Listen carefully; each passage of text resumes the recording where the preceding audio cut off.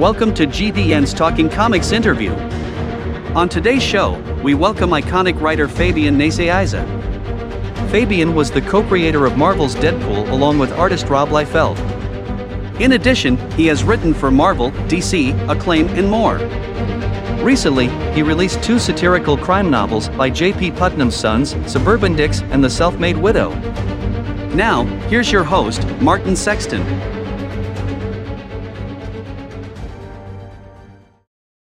Welcome once again to GVN's Talking Comics interview. I am your host, Martin, and today I have the pleasure of talking to one of the iconic voices in comic writing, Fabian Nicieza. Fabian is most well known as the co-creator, along with artist Rob Liefeld, of Deadpool, with the character recently celebrating its 30th anniversary. But Fabian has done so much more. Besides writing for both Marvel and DC in his career, he has also done books for multiple other publishers.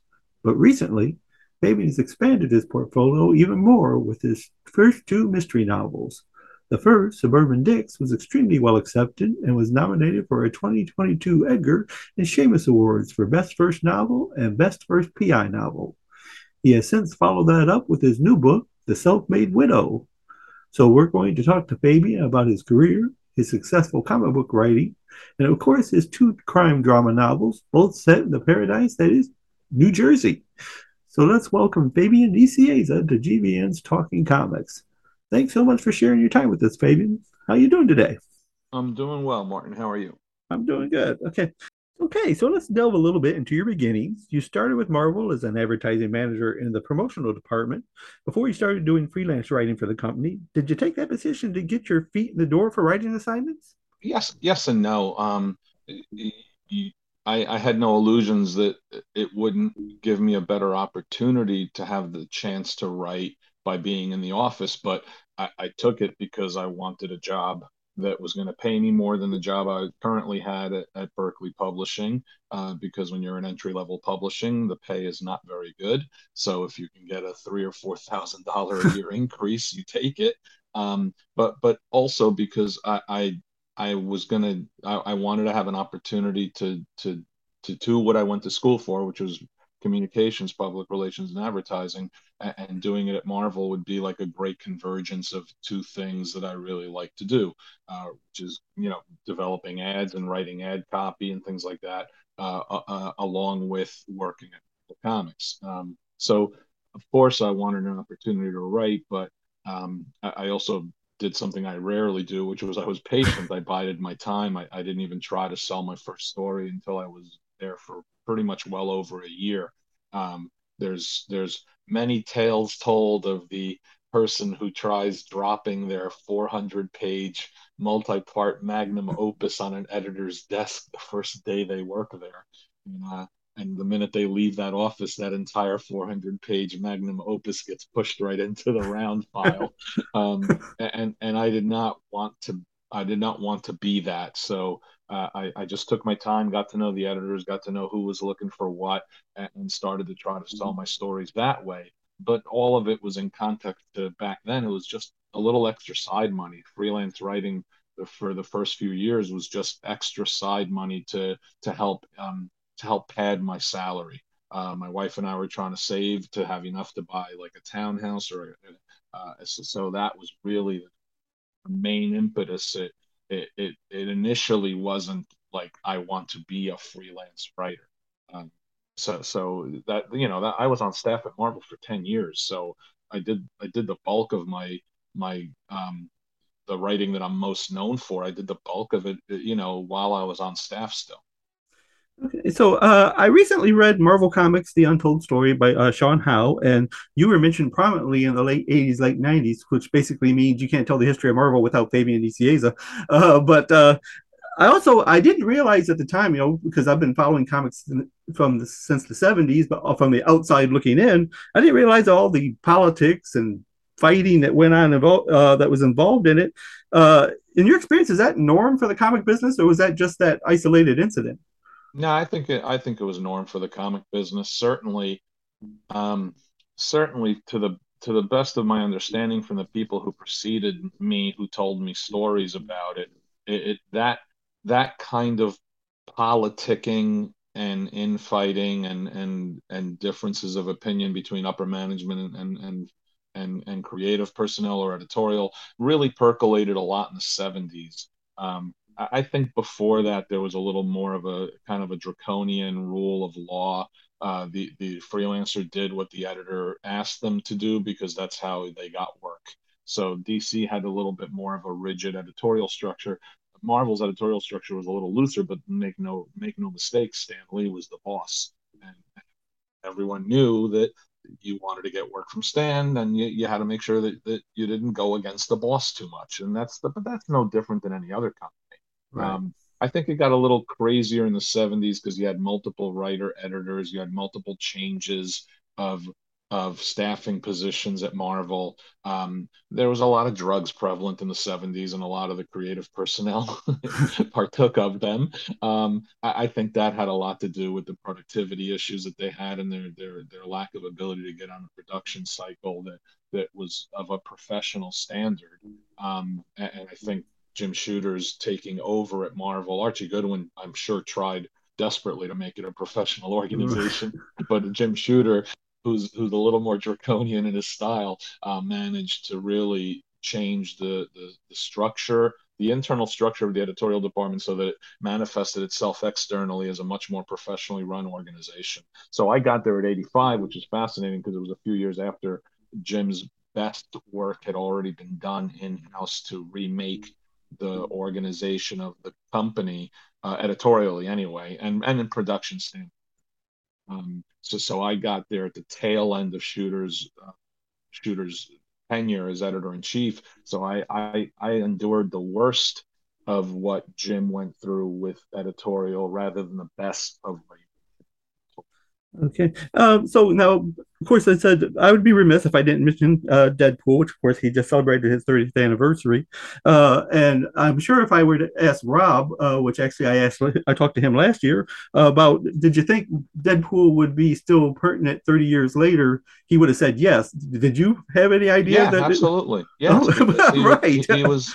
There's a difference between saying, "Do you think he'd be pertinent? Do you think he'd be starring in a $1.5 billion movie franchise with a $100 million plus or $1 billion, whatever, of licensing revenue?"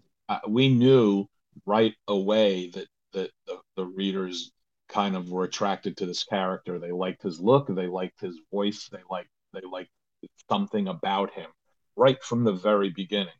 And the simplest way to understand that is, if we didn't feel right off the bat that he had clicked with readers, why would we have ever have made him one of the 5 trading cards that got blown into X-Force #1, which came out just 6 months or so after New Mutants '98 came out? That's a pretty short lead time to to to make that kind of decision. And we decided to do that because we thought right away, based on reader reaction and the sales of New Mutants flowing into X-Force, based on all of that, we thought there's something here. Let's see if we can keep managing.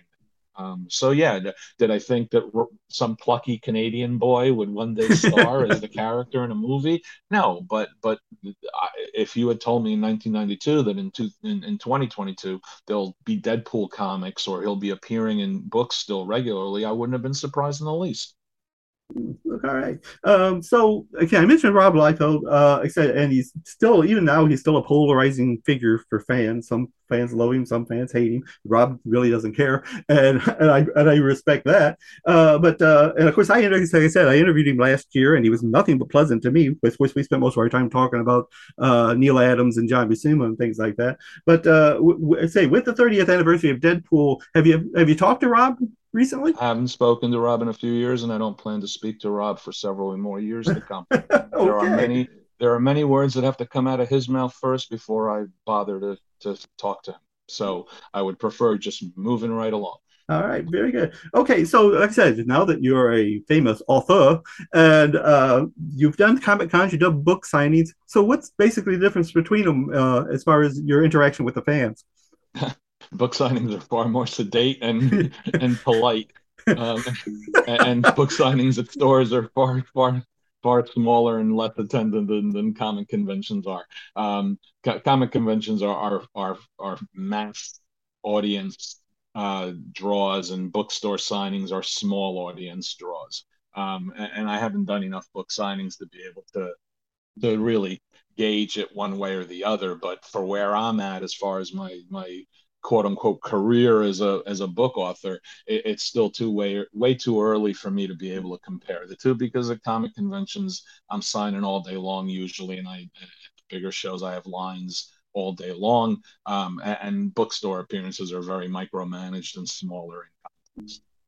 Let's say, well, so in the bookstore signings, I mean, how much is it? Basically, you get the book, you sign the book, maybe say hello or whatever, then just move on to the next person, or Well, do yeah, they? just it's a little bit of an interview Q&A thing. And not many. I've only done a few bookstore signings because we had COVID last year when my first Yes. book came out, and I didn't feel comfortable doing them. This year, I just did three bookstore signings, and they're very small events because I'm not an author yet that's going to draw a bigger crowd. If Suburban Dicks had a TV show on air or something like that, it might get more people. But the book is going to draw 10, 20 people to come to a store signing, and most of it's a Q&A session. And it's very enjoyable, very pleasant. The people who are there are intelligent and have usually read the books and want to interact and discuss the book. But comic conventions I've been doing for 35 years, and it's kind of a bread and butter in terms of understanding how to interact with fans at the shows. All right. Okay. So talking about your book, Suburban Dicks and the Self-Made Widow, who first approached you about the possibility of writing a book? Well, considering that I had the idea for Suburban Dicks in 1995, and I had the sequel to Suburban Dicks sometime in 1996, 97, I've wanted to write the books for a very, very long time. I just never felt comfortable with what I was doing. I just, anytime I tried to write prose, whether it was starting Suburban Dicks, which I tried a few times, or whether it was any other kind of prose writing I tried to do, for the most part, I just wasn't satisfied with what I wrote. And because it wasn't paying the bills at the time that I was doing it, I would easily shunt it aside. It was very easy to throw the document file into the trash folder on the laptop. So several attempts got thrown away. And in late 2017, a lot of my contemporaries had been selling novels, and I just looked in the mirror and said, if I don't try to do one now, when am I going to do it? I'd had a couple of good years run, from the standpoint of my freelance work, and the bills were starting to reduce a little bit because the mortgage was paid off, and the youngest son was in his last year of college, or getting there, so we could manage the overwhelming costs of college tuition and mortgages and things like that. So I just decided to start plucking away at the book. Just give it a shot. And I wrote three chapters. I had a few people read it. They all said it was pretty good. Keep going. And it was both exactly what I needed to hear and what I dreaded to hear because that meant I had to keep going. And I just kept going. And it the first manuscript required a lot of honing and a lot of tightening, and improving. But at the end of the day, I did exactly what I accomplished. I accomplished exactly what I set out to do, which was write the end on a manuscript. And whether it was good or not, I didn't feel I had much control over, but at least I got to the end. And in the course of writing it, I also found a landing point for it because an agent at UTA said that, based on other business I was involved with, where I met him, said he really loved the idea for the book and he'd be happy to take a look at it and have his literary team take a look at it. So I was like, okay, I might be able to get an agent out of this. And they came back with, they really liked the book a lot. There was a lot of suggestions to tighten it, improve it, cut out a lot of extemporaneous stuff that was in it, and I set about going to do that. And it was all now with the intent that if these changes are to their liking, they will represent it and try to sell it, which makes a huge difference in trying to find a landing spot for your manuscript. So they went out with it in November of 2019. So it took me a little over a year to write the first manuscript, and then I had a freelance editor give me some pointers. I made a bunch of cuts. That's when I showed it to the agent. They had some suggestions. I made a bunch of cuts. I cut a lot. I cut over 100 pages of what I call garbage out of the first manuscript. And then they went out with it in November 2019 and had multiple publishers wanting to buy it, which was just wonderful. It was a really Yes. fun roller coaster ride that was not expected when I first set out to write it. So it was really like, not just a cherry on top of an ice cream sundae. It was everything, the whole Sunday, because all I expected was a bowl. but but I ended up getting ice cream and whipped cream and syrup and cherries and everything. So, So that was good, and that was a 2 book deal yeah. with So it Putnam. was a 2 book deal. Okay. Yeah, yeah. So I finished the second manuscript.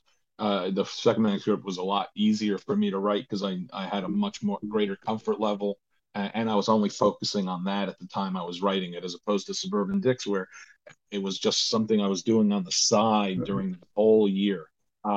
The Self-Made Widow was what I focused on exclusively, and I wrote it from March to November of 2020 during during the start of the pandemic. That's what I was doing. So I was just holed up in a corner of my house typing away. And the book just came out in June. So obviously, then so for someone to go over your manuscript and say, okay, you need to make this change, this thing. You're used to that, so that kind of thing doesn't bother you. I mean, some people get their ego involved and say, no, I don't want to cut that out. I don't want to cut that out. That obviously wasn't a problem for you. Well, no, I'll always get my ego involved if I don't agree or if Right. I'm passionate about something that I don't want to change. But in this particular case, I'm listening to people that have more experience when I had a freelance editor reading it. And I'm making changes and cuts based on her recommendations because they're valid, sound, smart recommendations. And then with my agency, they have very valid suggestions, and we made some significant changes to the manuscript that all ended up being for the better. And I've been a team player for so long in everything I've done. That doesn't mean I don't bring my ego into it, or I don't have a natural arrogance about what I believe in. But by the same token, I know all sides of publishing. I've done all sides of Right. publishing, so I'm relatively comfortable in being able to separate myself from the material enough so that I understand what needs to be done to make the material entertaining, salient, and sellable. You know. All right. Okay. So in Suburban Dex, was there certain elements in your story that you just felt that needed to be there? I mean, that you would stand your ground on? Um, At Parker, our purpose is simple. We want to make the world a better place by working more efficiently, by using more sustainable practices, by developing better technologies. We keep moving forward. With each new idea, innovation, and partnership, we're one step closer to fulfilling our purpose every single day. To find out more, visit parker.com/purpose. Parker, engineering your success. probably the setting was the single most important aspect of it for me. And it's funny, we ran into some issues in that capacity when we were dealing with the TV aspect of the book. In that I think that almost everything about the book comes out of a sense of place, and that sense of place is suburban New Jersey. Suburban New Jersey with access and always a certain interweaved aspect to the cities, New York City and Philadelphia. And I felt anything else would have robbed the book of its core underlying personality. It's kind of its foundational ground. It would have just been pouring water underground in order to make everything collapse from the weight of it. So all the characters spring out of that. All the interactions spring out of that. The basic thrust of the story, which is ultimately the themes of the first book, are white fear of demographic change in their lives, and white flight from demographic changes in their lives. And it would have really, I think, damaged the narrative if we had changed that. Right. Okay. Now, there's so much to love about about these books, and I really love the banter between Andrea and Kenny Lee. But part of the thing I liked about them is just like my normal friends, sometimes I think they're hilarious and sometimes they get on my nerves. Oh And yeah, I think that to me really rung out as feeling very normal, which I thought was a really great job. I appreciate that. Yeah, I don't. I've written so many characters that I want you to like despite them being unlikable, and I managed to get away with it 99% of the time. I feel I am someone that you'll like even though I'm unlikable. and and um and I always have been. So I have no qualms whatsoever about about a reader being disappointed in one of the characters, what they say or do, or being frustrated by what they say or do. I don't. I've written superheroes my entire career, but they've always been characters with feet of clay. Always been characters who make mistakes. There's no. I don't think that any individual character should always be right. I don't think they should always say the right thing or do the right thing because people don't. And I just find that I find it some far more entertaining to write for me to write characters that are unpredictable and have massive flaws and know it. And the tragedy being that they know those flaws and struggle to try to overcome them or improve on them. And that's just fun for me. I have found it interesting that when I look at the reader ratings or reader reviews on things like Goodreads, the aggregator site, the people who give it lower grades tend to be readers who lack the maybe the ability is the right word. I don't know, lack the ability to empathize with a character who is flawed. They get mad at them and it taints their entire opinion of the whole book. And I'm thinking to myself, oh, I don't, okay, fine. You're welcome to your opinion, especially if you paid money to read it. You're welcome to your opinion, but I don't want to read an Andrea Stern who is flawless and makes no mistakes, I don't want to I don't want to write a Kenny Lee who isn't just a total schmuck and monomaniacally focused on himself. And when he's not focused on himself, he has to make sure everyone acknowledges that he's not focused on himself. You know what I mean? Yeah. So it's more fun for me as a writer, and I do that because I think it's better for the reader. And but of course, it's not going to be better for all readers. Right. And like I said, and that's the thing. Like I said, it really there's an ebb and flow to it. Like I said, there are some times where I can empathize with Andrea completely, and sometimes I'm thinking, okay, you're wrong there, but that's fine. I mean, Yeah. that's basically humanity. Okay, And so there's been a lot of mothers. There's been a lot of mothers, readers who are mothers who who have trouble with the fact that she's not content being a mother. That they somehow think that means I'm casting an aspersion on women or I'm casting an aspersion on mothers. Often they think I'm casting an aspersion on them individually as a reader, and I'm like, this character it should not have been a mother. Should not have been a mother, much less a mother of five. She should not. It's totally logical that she's not happy with her place in life. right. And the real journey, the real ride, is watching her try to find a place of happiness. Because if she manages to do that, then it's better for everyone concerned in her life. It would be better for her kids if she found a better place of happiness. You know what I mean? Right. To me, the journey is the fun part. Yeah. It's amazing, right, how people will take, internalize things when they read it. I mean, I do to a point, but I kind of draw the line. Okay, you were talking a little bit about New Jersey, and there's just some small things that I found fascinating. Number one, that you included a lot of like when people were traveling directions, telling you what road they were going in New Jersey. Like I say, it kind of almost remind me of the Californians because that's part of the gig where they're basically saying, "Okay, I got here by coming on this road, this road, this road," and that was part of the joke. I said, was that kind of just more of a homage to the area where you were kind of specific about what roads they were on? Yeah, yeah. I mean, I'm writing where I live, so I'm writing the roads that they're run. The stores they're going to are real stores. Almost everything in the book is a real geographic location. Anything that happens inside that location is fiction, but the malls are real, the restaurants are real, the roads are all real. The train commute is all real. The train station's right here, and it's like the second largest train station in the state, and it's filled with commuters who commute into New York or into Newark or into Jersey City. So it's an active aspect that kind of colors the totality of everything around here. You know. Okay, so we were talking about the characters, and one of the things that kind of stuck with me, and I want to discuss. Hopefully, I'm not giving out too much information here.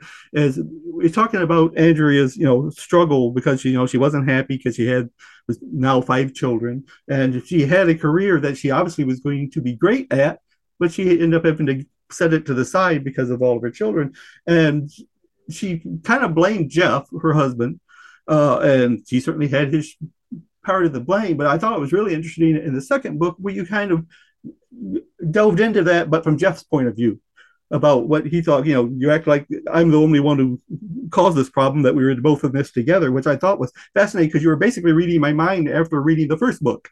So I thought that was actually exceptional. And was that something that you, as you said, because you were working on the Self-Made Widow, right? Right in conjunction with Suburban Dicks, was that something you had in mind at that time? Yeah, the if I get a chance to write a third book, which is still up in the air, if I get a chance to write a third book, it really goes a long way towards coming full circle on her marriage, her decisions, the choices she's made. Of course, Jeff has very valid points in that second book, because the choices we make in a marriage are almost never done by one person. It's almost always a two-way street, right? And there are reasons for the conscious and subconscious choices that Andrea has made, some of which she's well aware of, others she hasn't even fully realized yet. She would fully realize most of that through the course of the book, which would open her up to a whole world of new possibilities by the fourth book, because she needs to settle a lot of things about her life, her childhood, her upbringing, and her own failures or perceived failures, in order to reconcile a lot of the choices she's made. And since the third book the story would be the investigation of the murder of her brother when she was 8 years old and he was 11, that never got solved. Oh. Here's the genius criminologist who's never been able to solve the murder of her brother, who was killed just feet away from her. And that really it helps her come full circle on a lot of aspects of her life and her parents and her upbringing they in essence would open the doors to very new possibilities for her. So, I mean, have you started putting any work into that?